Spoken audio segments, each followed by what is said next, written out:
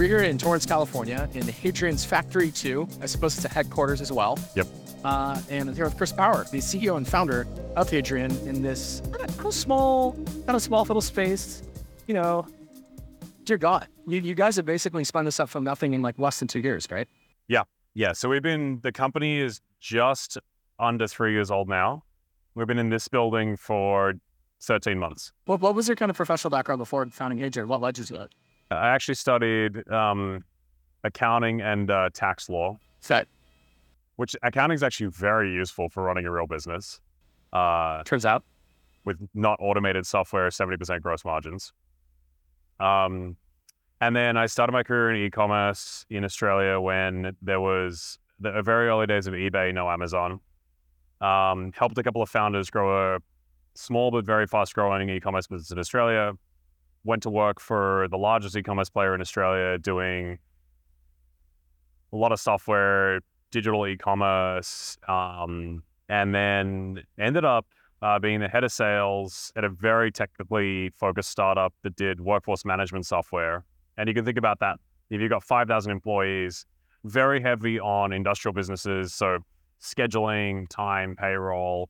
Basically, we would go into companies with massive workforces and help them load balance their facilities so that, you know, your auto scheduling facilities or security guards or retail stores to optimize for the customer outcome, sales or throughput. So that background is really important for getting very good at going into real world companies that are operationally complex and figuring out where and where not to build software and what products really mean for the real world and how to stitch together data, systems, and people to actually make businesses run with software in the right way instead of like building cool software that like is great for software engineers, but doesn't necessarily create like the real world impact, which is a country mile from like software works and someone buys it to actually creates like business value in operationally complex environments.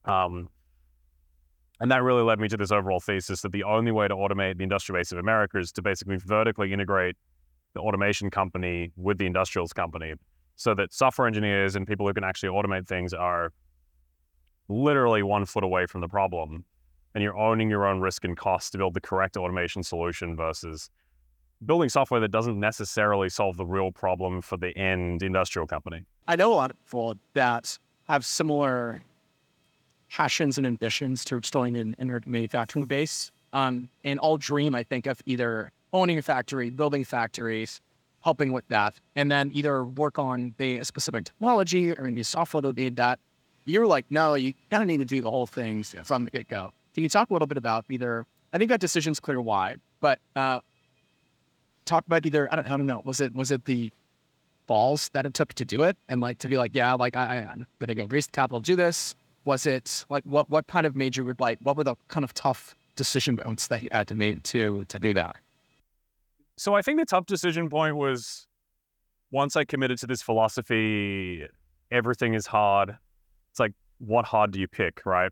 And I never wanted to build a software company where I felt like I was going to work for a decade on something and it didn't really have the impact that I wanted. Like all companies are hard, basically.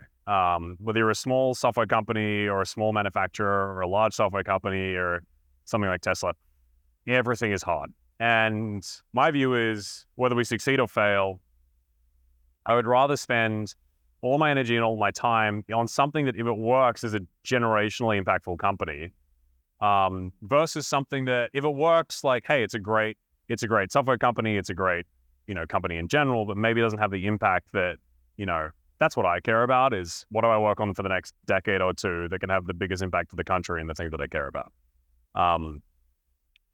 In terms of the balls, once you kind of understand that like the first 5 years of any company are kind of equally as hard and equally as complex, and you get over this thing and you realize most of the problem is, can you find enough smart people who believe the same things you are to go solve these incredibly challenging problems?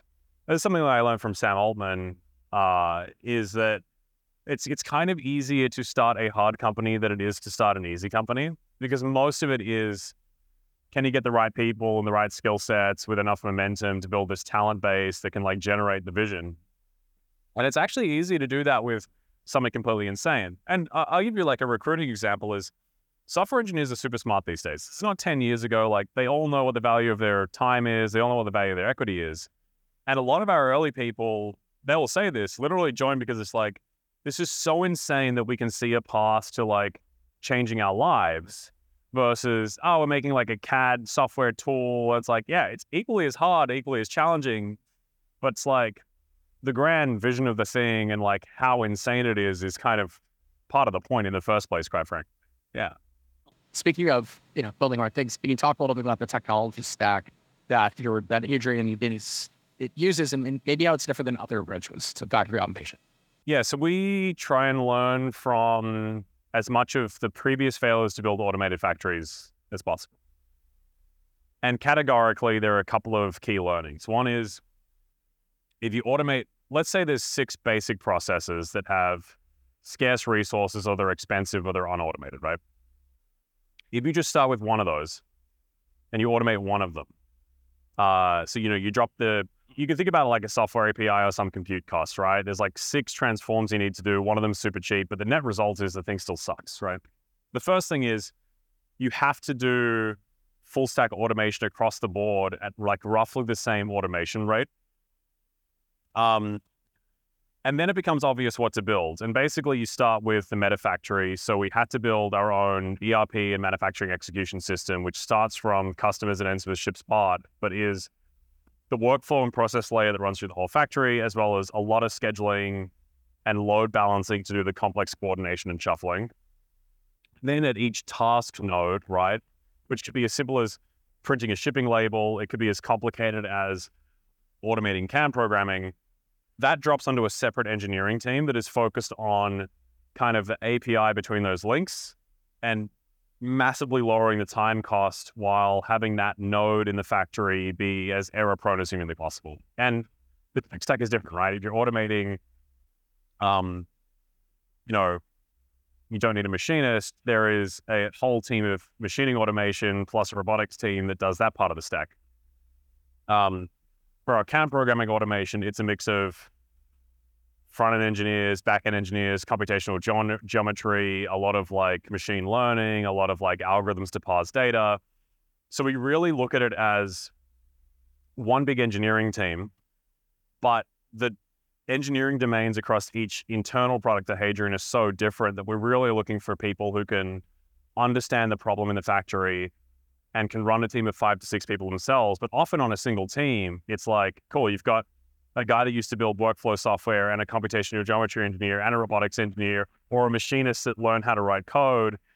And we try and pod people together so there's this team can operate autonomously as their own separate like startups within Hadrian versus this grand, complicated, there isn't a back-end engineering team or a front-end engineering team. We push it down into small SWAT teams as much as humanly possible. Obviously with common design standards, common APIs, common shared services like infrastructure, computational geometry, but really at like the product and engineering management layer, you have to run them as like separate nodes because otherwise the complexity of the coordination kills you.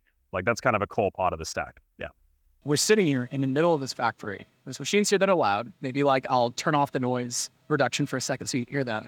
And yet the software engineering desks are right here. Yep. And while we were filming, you even mentioned like, to build your guys' software, you don't just like figure it out and then hand those requirements to software engineers. You make them do it for a few weeks. Yes. And you have to do it. Can you go, I know you were just talking about that. Can you go a little bit deeper on that and maybe even give like a specific example of like a recent way that's manifested? So philosophically, the greatest companies in the world get their software engineers closest to the customer problem as humanly possible. And there are different ways of doing this. Rippling and Ramp have this great thing where engineers do the customer support tickets for as long as possible. Ramp does it with product managers, but it's the same thing of basically like people lose context as they get further and further away from the customer. So a lot of the game is how can you push the people who can solve the problem, software engineers, manufacturing engineers, as close to the problem as humanly possible. And you have to forget that we're all just people, right? So it's like the conversations you have at lunch, who you're sitting next to at your desk is really what tricks your brain into like, is this a real problem? Is this the wrong problem? And because we're building so much simultaneously, one of the decisions we made was let engineers engineer, and like it generates a little bit more chaos than like a centrally coordinated product and engineering team. But what you get is localized nodes of incredibly smart people making their own decisions, bounded by API contracts, of course, so they can't break the meta system. But the entire point is, yes, firstly, for a cultural change, like as a user of our software, doing very complicated manufacturing, how do you trust me to build the right software that I have to use to get my job done on a day-to-day basis and still ship parts to customers while using some great software, but the first version's always shitty? Working hand in hand next to you doing your job is a great way to build that trust between software engineers and people in manufacturing who've maybe never worked with a software engineer before. And the second thing is, you want to remove product management as much as possible so that the person writing the code has seen the whole picture. And the easiest way to do that is write code next as close as humanly possible to the problem that you're trying to solve. We get as close to possible as the software engineer or the product manager can actually do the job. Sometimes it's not possible because some of these roles and what we do takes 5 to 10 years to learn. But yes, that's the whole thing, is how can you push the people that can solve the problem for the context level is as close to the metal as humanly possible, and then let them rip. Yeah.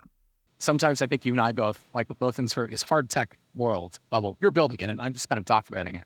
But I think we hear a lot of rhetoric maybe about like, software's bad, stop building software, go build hardware, go build hardware, go build hardware. Obviously, you're manifesting that too. But you also clearly have a lot of respect and interest building great software alongside that.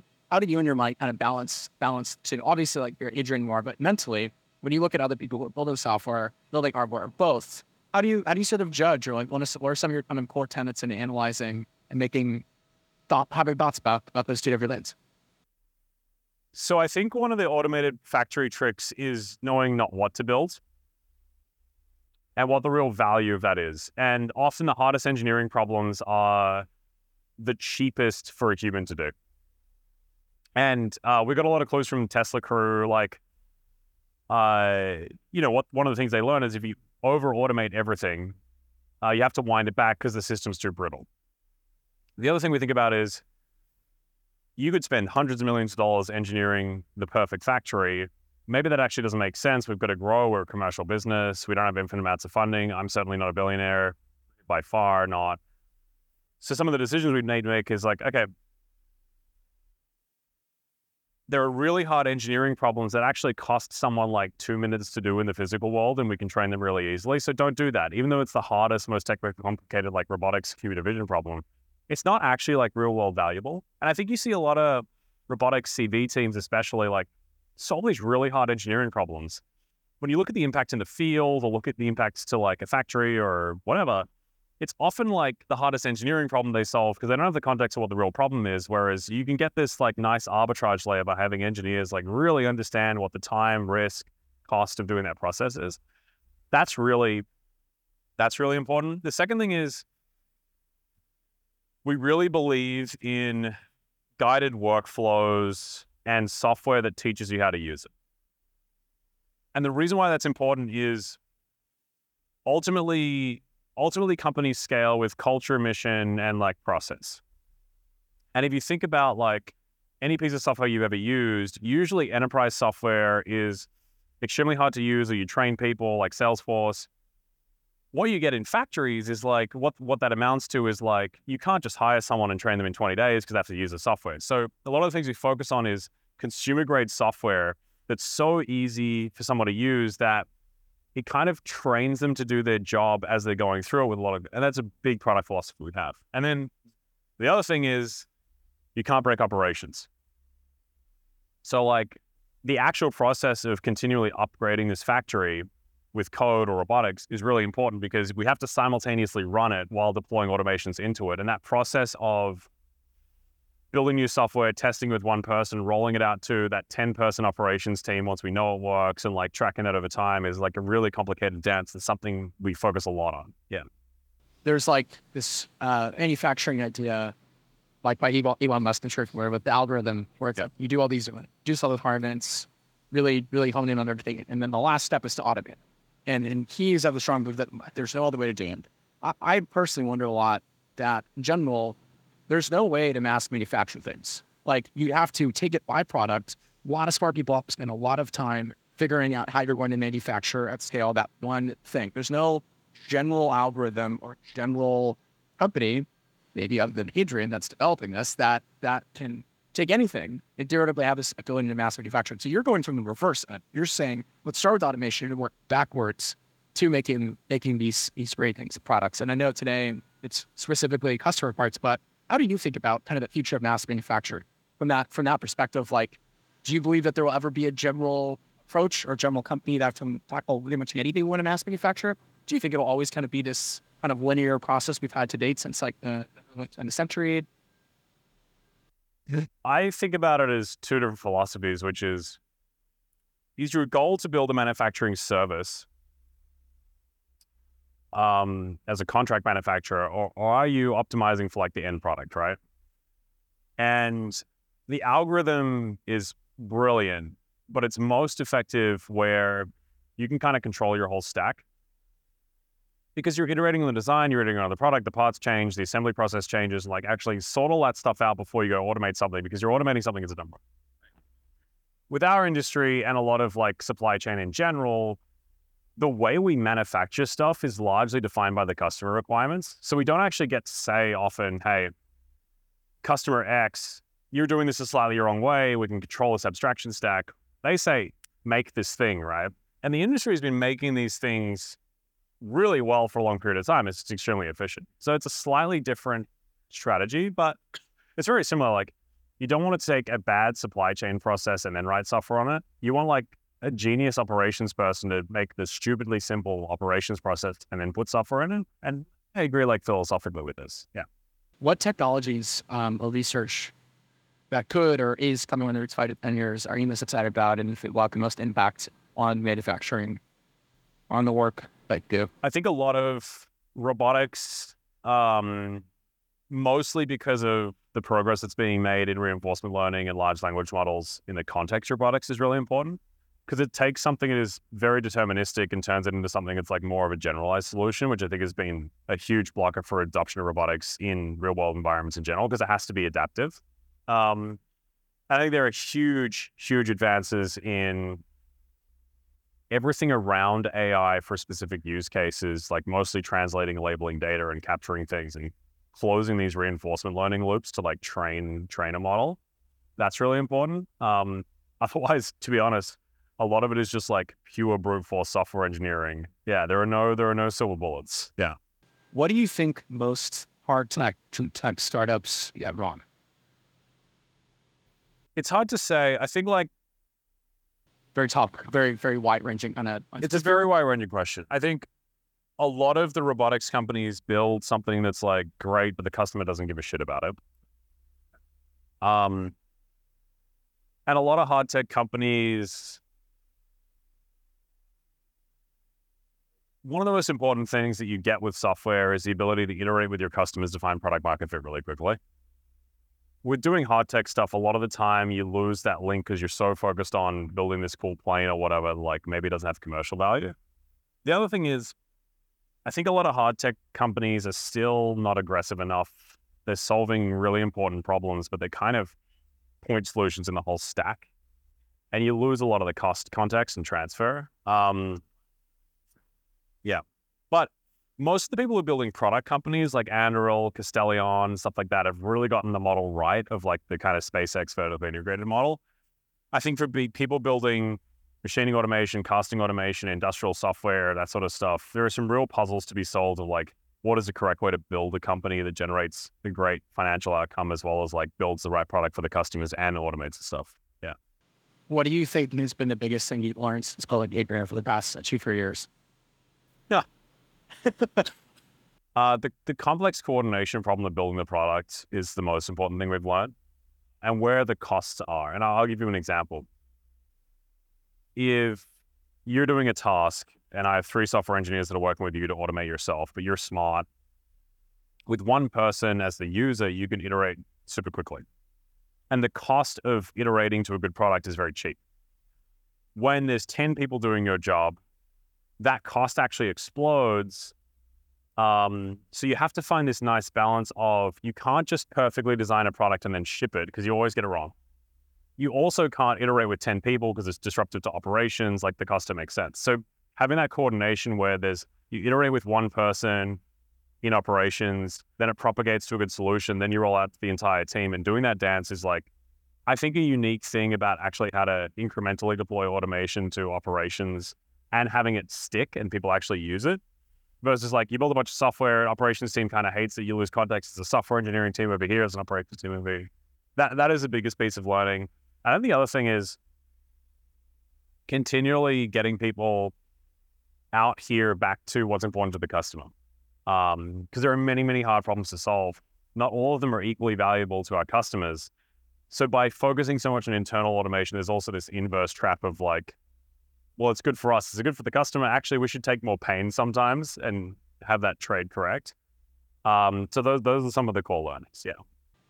What's something that you wish people asked some more about when talking about it? I think the people side, the culture, and how complicated it is to run an operation while continuously upgrading it, and what change management and training really looks like in the real world, and scaling operations at the same time as building software. I think that is a very unique thing that a lot of like large, operationally heavy with software enabled services companies get wrong. I think the other thing is like the mission behind the people is, we talk a lot about automation, but one of the reasons why we don't automate absolutely everything is because the side benefit is we're taking people from, jobs that they might hate, or they're from hospitality, or they're from Home Depot, or from wherever, and really rebuilding the American manufacturing workforce by pulling people into this environment where it's an awesome job, they can be proud of it, versus like, I go to work in a crappy factory where my boss yells at me. And that cultural transformation of people who are early 20s, 40s, whatever, that they've never set foot in the factory before, now operating this like highly skilled level, is really important. And I think the difference is, like, if you look at self-driving trucks, you automate self-driving trucks, and one of the downsides is it's like the biggest job for American men and women under 40. It's like a great wage. It's like a perfect job. With the industrial space in America, the shortage of skilled labor is so scarce. By automating, you're not taking away jobs. What we hope to generate is a smaller number of jobs that are more highly paid. And that's how it should work. Otherwise, you should be offshoring or doing massive immigration or something like that. So I think that people side of the equation, how that scales out across the country, is going to be like really, really important.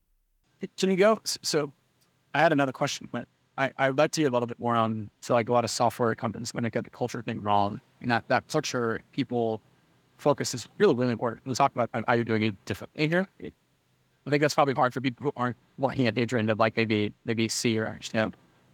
So I think the most important thing is, if you actually want people to use automated software in a factory environment, you can never accidentally have this thing where engineers rule a roost. That's like this top-down thing of like, hey, screw you, use the software, you don't know what you're doing. Even if they're right, it doesn't actually lead to adoption of the automation and actually generates things. So as an example of the tricks you've got to pull, you've got to teach people that, like, this guy or girl is like packing this box or doing something, that is your customer. And you can be the smartest software engineer in the world, but if that is not a good solution for them, it's not good enough. That's so interesting. Like you have end customers that doing parts too, but then you're also treating your employees who are using the software like customers. Yes. It's so cool. Yes. I know our companies tried there before, thought about the approach. It's very unique.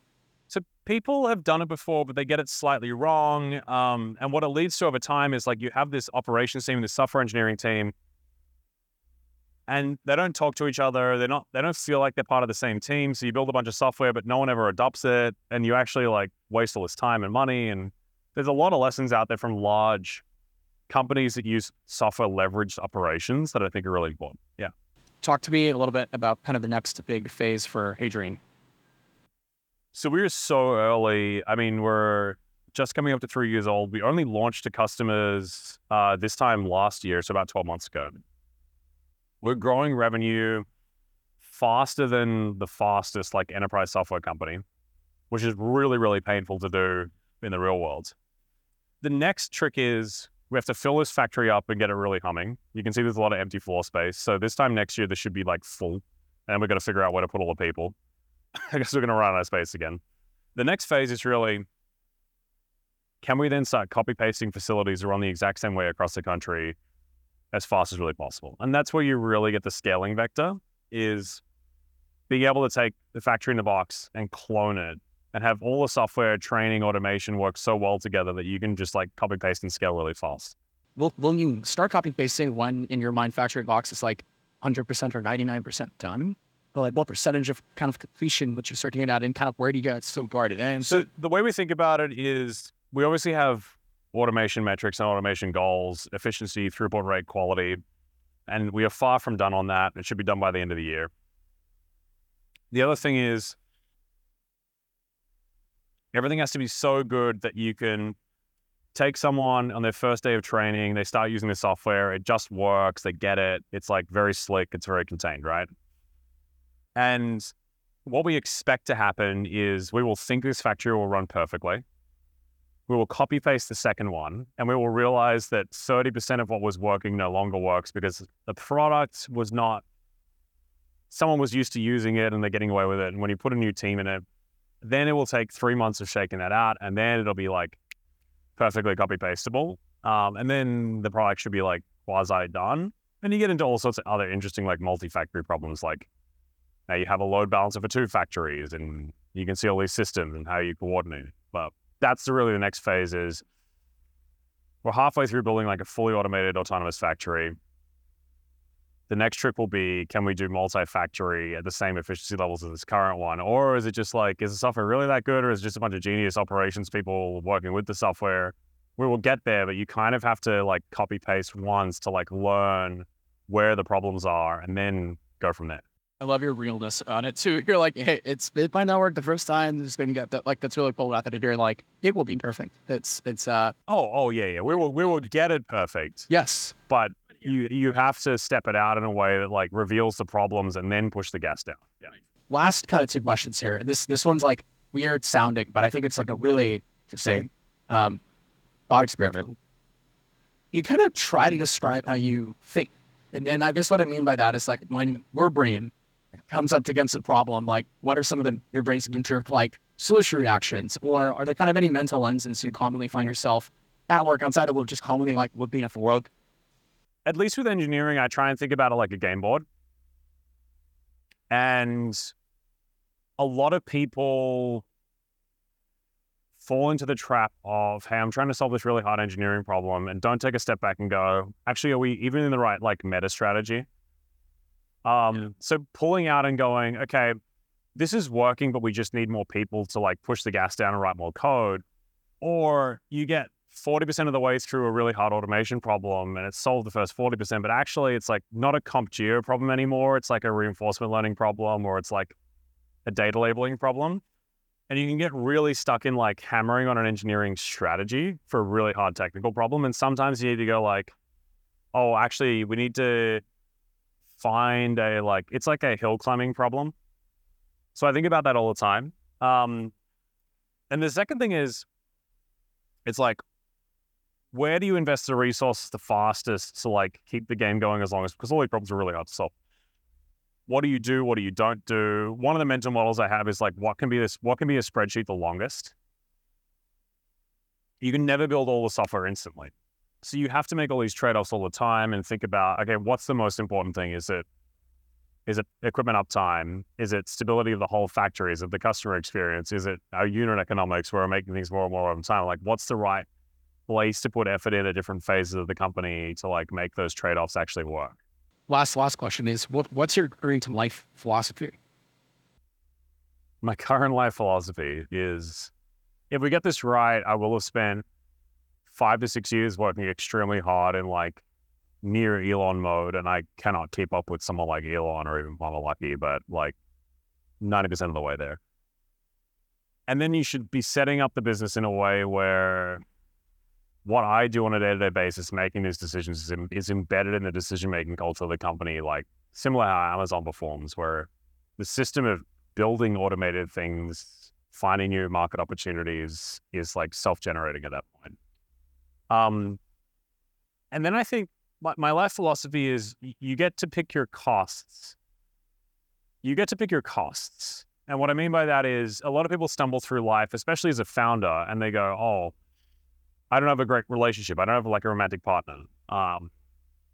My employees kind of hate me. I haven't seen my friends for 2 years.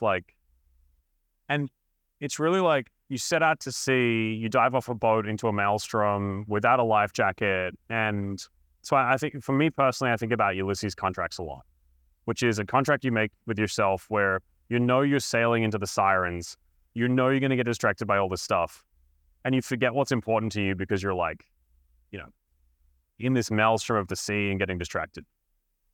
But I think people forget that you can't do everything and you just have to pick.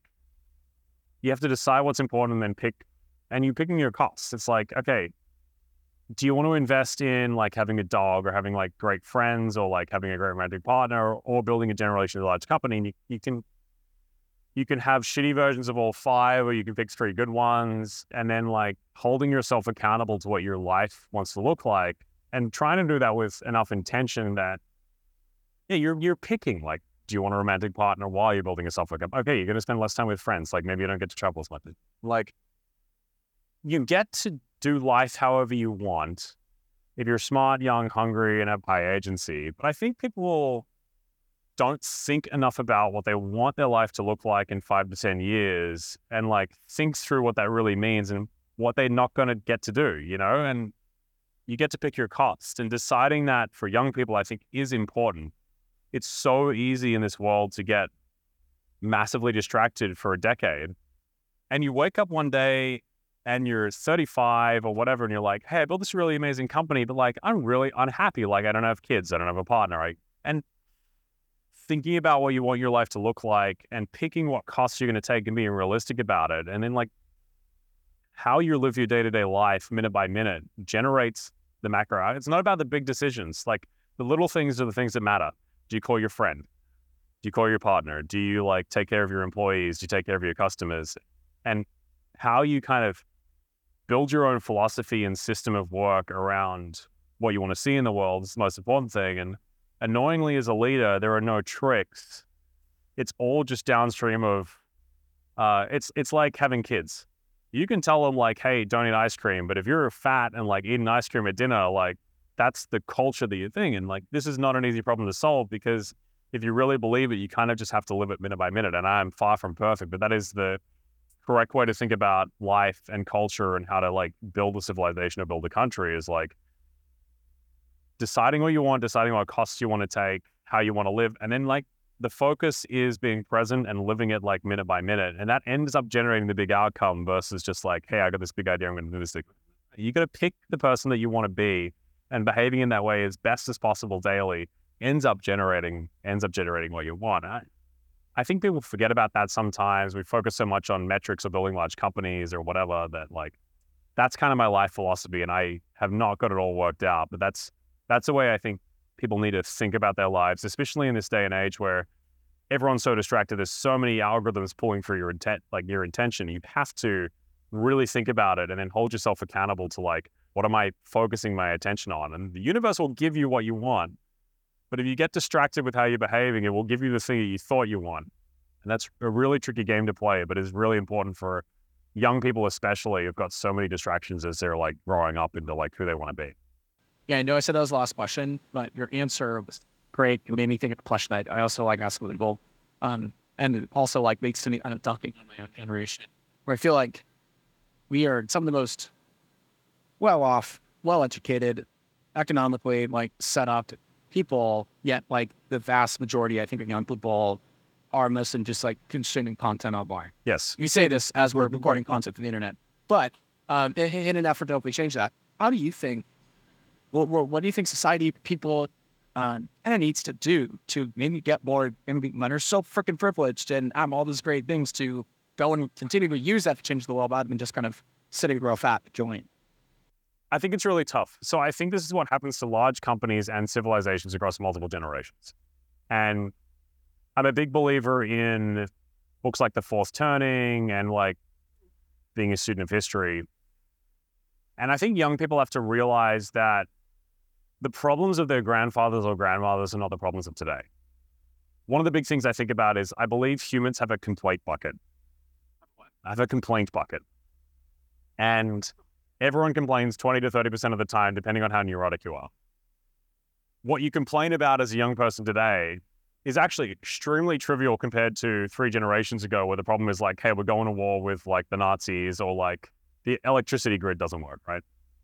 And I think a return to reality and return to what's important is like really tricky to do in this day and age, where like we're extremely privileged in this country, and we're forgetting what generated the success of the country in the first place. And again, it's the same thing as why our software engineers work next to our machines. It's getting back to that like industrial civilization level of context and importance. And it's a really tricky thing to do because you're operating off market signals of like these complex abstraction stacks. And it's going to be an interesting 10 years as we go through this generational turn of like what really matters. Yeah. Chris, thank you for this. Thanks for building Hadrian. Thanks for having us. Of course, man, it was a pleasure. Thanks for coming down.